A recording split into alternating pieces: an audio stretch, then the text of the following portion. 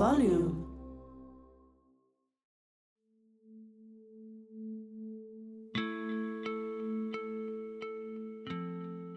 Welcome to another episode of Zondo Commission Unpacked, a Corruption Watch podcast. It's brought to you by Corruption Watch and produced by Volume Podcasts. I'm your host, Moebeng Valencia Talani.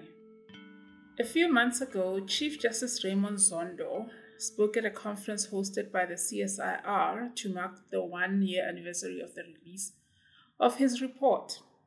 He said on this occasion, based on the slow progress of Parliament's response to state capture and its failure to put in place measures that could prevent future capture, he was of the view that state capture could still happen again. From what came out of his report, the state capture period is not one that South Africa can afford to see a repeat of. Now, there have been several criminal cases enrolled by the National Prosecuting Authority against some of the people implicated by the Commission. And there are also several pieces of legislation under review in response to some of its recommendations, and a number of other measures presented by President Cyril Ramaphosa before Parliament in October last year. To talk to us today about the progress, or lack thereof, that has been made in reversing the damage done by state capture is Corruption Watch Executive Director Karam Singh. Karam, welcome to Zondo Commission Unpacked. Thank you for having me on the program. The last time we spoke, it was without the privilege of knowing what government planned to do in response to the recommendations. As mentioned earlier, President Ramaphosa only announced an implementation plan in October, some 4 months after the Commission had completed its work. So to kick off our discussion today, I'd like to talk about a topic that doesn't seem to make it onto the news cycle often these days, the extradition of the Guptas. This family were at the center of the investigation into state capture by the Office of the Public Protector. The Commission's report also features them prominently. They are alleged to have looted state funds to the tune of 16 billion rands through an elaborate enterprise. And before fleeing the country, to the United Arab Emirates. Despite efforts by the NPA to get them back into the country, they've managed to elude our criminal justice system, and South Africa's application to have them extradited back here failed. The Department of Justice assured South Africans earlier this year that an appeal process was being explored. But with all this in mind, is it a futile exercise, and should South Africa continue to invest our energy in the exercise of pursuing an extradition of the Gupta brothers? Yes, I think if we're interested in the accountability for state capture in terms of pursuing justice, pursuing criminal charges against the people most involved in this, then we absolutely need to continue to commit the energy and the resources as required to try to bring the Guptas back to South Africa to book. They were resident here. They benefited from years of political patronage, and for them to be now kind of fugitives from the law really, raises questions about what is the standard of the rule of law in any given jurisdiction like South Africa, in relationship to the global system and in relationship to powerful people who can move around freely, presumably in other jurisdictions with protection and support from other people in power. So we need to continue to kind of pressurize this system, put pressure on this system. South Africa has an extradition treaty with the UAE. We're both signatories to the UN Convention Against Corruption. It doesn't seem like we can just throw our hands up and give up on this one on the basis that internationally somehow the Guptas are above the law. We need to continue to press and to give meaning to a kind of global enforcement system in the fight against corruption. Because, the alternative is to give up, and then what does that mean? What message does that send in terms of a kind of level of impunity for what we know, has been, we're serious, siphoning off of at an industrial scale, looting from the state by the Gupta family and their allies. Perhaps not as much giving up, but rather focusing on what can be achieved locally in terms of the people that the NPA pursues. The ordinary South African wants to see accountability, and they want to see if a commission of inquiry, for instance, says persons A, B, and C are responsible for the capture of really important institutions, they must face justice. Moving on, though, to cases that have been brought to prosecution by the NPA. It has enrolled some cases before the courts. Some of the high-profile people implicated in the commission report have been charged, but there have been some blunders along the way, a case in point being the Nulane investment case in the Bloemfontein High Court, which was dismissed due to lack of evidence. Now, this received a lot of backlash, public backlash, that is. But this happened in the context of an NPA that has raised capacity and resources as two of its biggest challenges in dealing with complex corruption cases. There's an NPA amendment bill that's under review currently that seeks to cement into existence the permanent establishment of the investigative directorate in order for it to pursue corruption cases. Corruption Watch is one of the organizations that have made submissions on the bill, stressing the importance of ensuring the independence of the ID and the NPA. What changes should the NPA amendment bill bring in terms of capacitation and resourcing of such an important institution such as the ID? I think we need to be clear that the capacity challenges that the NPA face in terms of successfully prosecuting state capture cases is not going to be rectified by legislation. There's not a problem with the legislation per se. The NPA enrolled 9 cases that they said were these seminal state capture cases relating to different case studies that the commission looked at, prosecutions relating to Transnet, relating to Eskom, relating to Bosasa, South African Airways, etc., and the like. Now, as you mentioned, the Nulani investment case was discharged at a very early stage. I mean, from a criminal procedure, criminal justice standpoint, it's as if the NPA didn't even put up a case for the defense to answer to, because the defense was able to get a discharge of that case without even pleading on the basis that the case that the NPA put up was so weak. Now, the question is, what is our existing legal framework for prosecuting corruption? It relates to the common law and relates to a number of statutes like the Prevention and Combating of Organized Crime, the PRECA Act and the POCA Act and the like. So let's be careful about conflating these issues. I mean, there is the issue around the legislation to make the investigative directorate permanent, and I think in broad strokes we can look at that as a positive step. But I think the challenges that the NPA face around capacity speak to broader systemic problems within the criminal justice value chain in terms of how we go from allegations to findings of commissions of inquiry to evidence that can be used in criminal trials to successful prosecutions. And it's within that value chain that we see challenges in terms of the NPA's ability to then utilize what's available to them to drive successful prosecutions.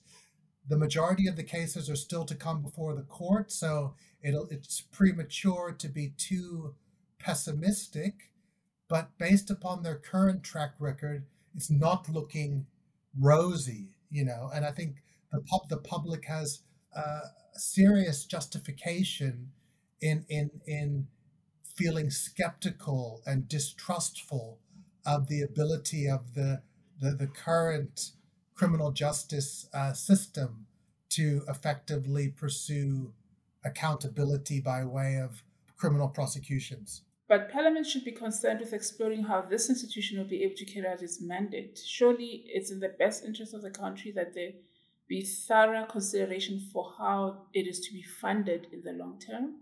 Without a doubt, if you're going to create new structures, in order for those structures to be effective, they need to be properly resourced. So up to this point, we had the creation of the independent directorate as a kind of stopgap, as a kind of temporary structure to help drive these complex corruption cases. Up to this point, it's been able to enroll the cases, but it hasn't been able to successfully prosecute them yet. The legislation should facilitate a more kind of efficient way of capacitating this body in terms of resourcing. So from that standpoint, absolutely, hopefully, in the process of establishing this as a permanent body, that there's a resourcing plan which is commensurate with the needs of the new body. Principally, what the ID does is the ID codifies this idea of prosecution-led investigations, which was something that was reviewed previously by the Campepe Commission when the Scorpion model was challenged. So we absolutely need to be able to have a closer, structured working relationships between investigators and prosecutors.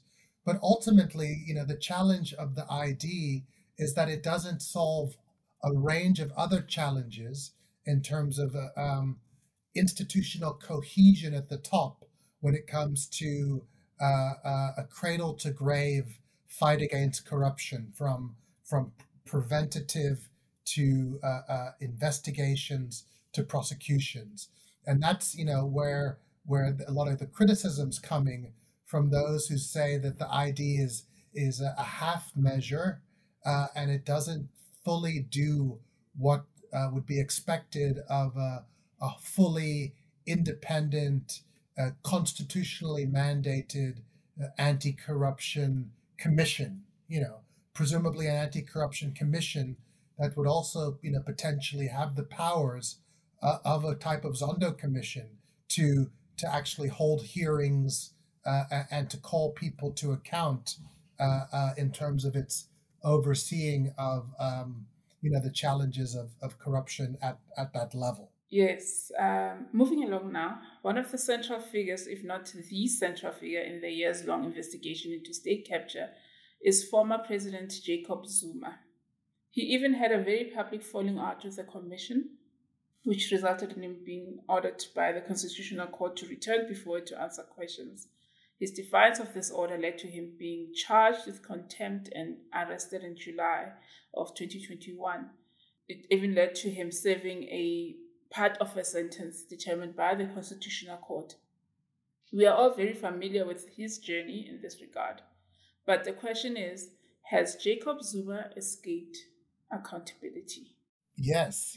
I think in many ways, it's interesting how one looks at this from a grammatical standpoint in terms of where the tense is. Is he escaping accountability? Has he escaped accountability? Will he be held accountable? I think at the moment he is escaping accountability. Certainly the only thing that he's been charged with, other than the arms deal related charges, which he has yet to have a completed trial on, as you mentioned, is the contempt. But the underlying offenses for which he's responsible, effectively kind of instituting a kind of kleptocracy in the country through this state capture, he hasn't faced any charges yet. And it's not clear that there are any charges in the pipeline following this commission of inquiry to charge Jacob Zuma. And I find that extraordinary. And I think it's extraordinary that that it's not being discussed, that there's not kind of, that this isn't kind of I think we understand how divisive this can be. the riots of 2021 in KZN have largely been attributed to the fact, at least as a spark, the fact that Zuma faced this very brief period of incarceration. But if the Zondo Commission of Inquiry into State Capture, is to mean anything, going back to the point about the need to continue to pursue accountability against the Guptas, and certainly there must be some type of a process of pursuing accountability against the ultimate architects of this whole project, from the apex, from the top. And, it has Jacob Zuma's fingerprints all over it. If there's not enough evidence to sustain a criminal prosecution of racketeering against former President Jacob Zuma, then one questions the value of even having something like that within South African law. Perhaps the political solution that his followers called for at some point during the commission proceedings, when they argued that he was being persecuted merely for being part of the opposing faction to the one that came into power in 2018.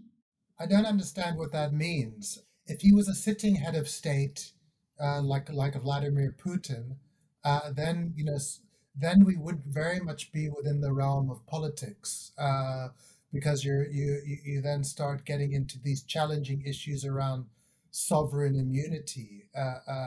But as a former sitting head of state, as a private citizen, with a charge sheet almost as long as the full length of the Zondo Commission report, I don't understand how it's a political issue anymore. What gives the former president that special status within our society? Does it mean that he's above the law? And I don't think that that's a conclusion that we can draw. I hear you. The one part of the state where political bias played a big role in how state capture was responded to, according to the Zondo report, was Parliament. As mentioned in my opening statement, Chief Justice Zondo found that had Parliament done more around 2016, when the first allegations of state capture surfaced, it could have been curtailed. But it failed in its most important duty, that of holding the executive to account. Now, given those findings of the report and the position that the Chief Justice holds now in terms of Parliament's continued failure to uphold the best standards of accountability and to do so in the public interest, will the standard of an impartial, unbiased Parliament ever be realized? Well, I don't think from this Parliament, certainly. I think this Parliament really has not covered itself in glory, and hasn't, sufficiently proven itself to have the political will to drive through recommendations in a kind of courageous way. So, clearly Parliament has a basic role through its different committees to process legislation. But I mean, at a more structural level, Parliament has had an opportunity to really engage with this question of its failure to provide sufficient oversight over the executive in the period of state capture, and then thinking about the structural initiatives it can take to redress that, and it didn't have to come up with that in a vacuum. It had very clear recommendations from the Zondo Commission. So one of them is about setting up a parliamentary committee, particularly, a standing committee that just looks at oversight over the executive. The other, would relate to rules around ensuring that there's a greater diversity of parties who chair different parliamentary committees, such as the practice of opposition parties chairing the Standing Committee on Public Accounts. Then there's this other really interesting recommendation which nobody's taken up, about the idea of making a permanent kind of committee or commission on the issue of state capture. These are all kind of real structural types of enduring recommendations which seek to future-proof the democracy beyond 2024 to ensure that Parliament can fulfill its constitutional mandate appropriately. This Parliament's not doing it. It's pushing through in a piecemeal way pieces of legislation which it says are responsive to Zondo Commission recommendations, such as the Public Procurement Bill, such as some of the General Law Amendment Acts relating to intelligence. There's the act relating to IPID. In almost every case, this legislation is problematic in terms of its spirit and in terms of its content, in terms of really pursuing a kind of structural anti-corruption agenda. So it's really disappointing. This Parliament's going to run out of time. What happens in terms of the new Parliament, remains to be seen. And I don't think we should be wholly pessimistic that the new Parliament doesn't come in with some vigor, with some new energy, with some new ideas.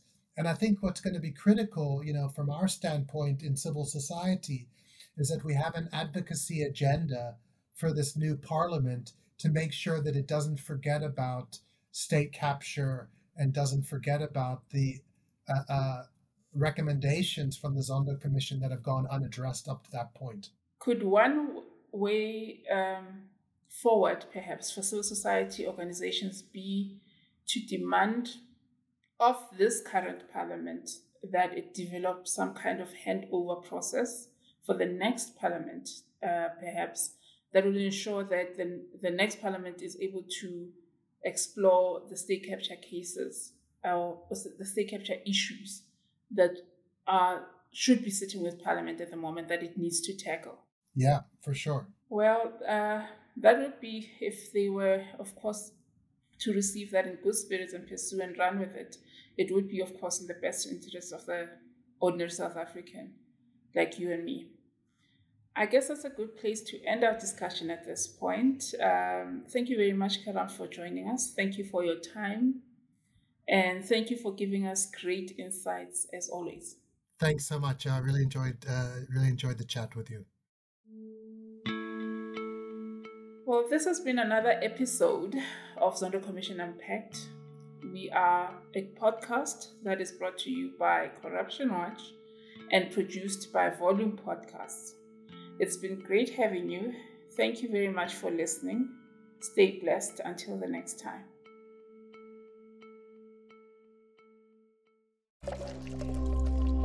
Volume.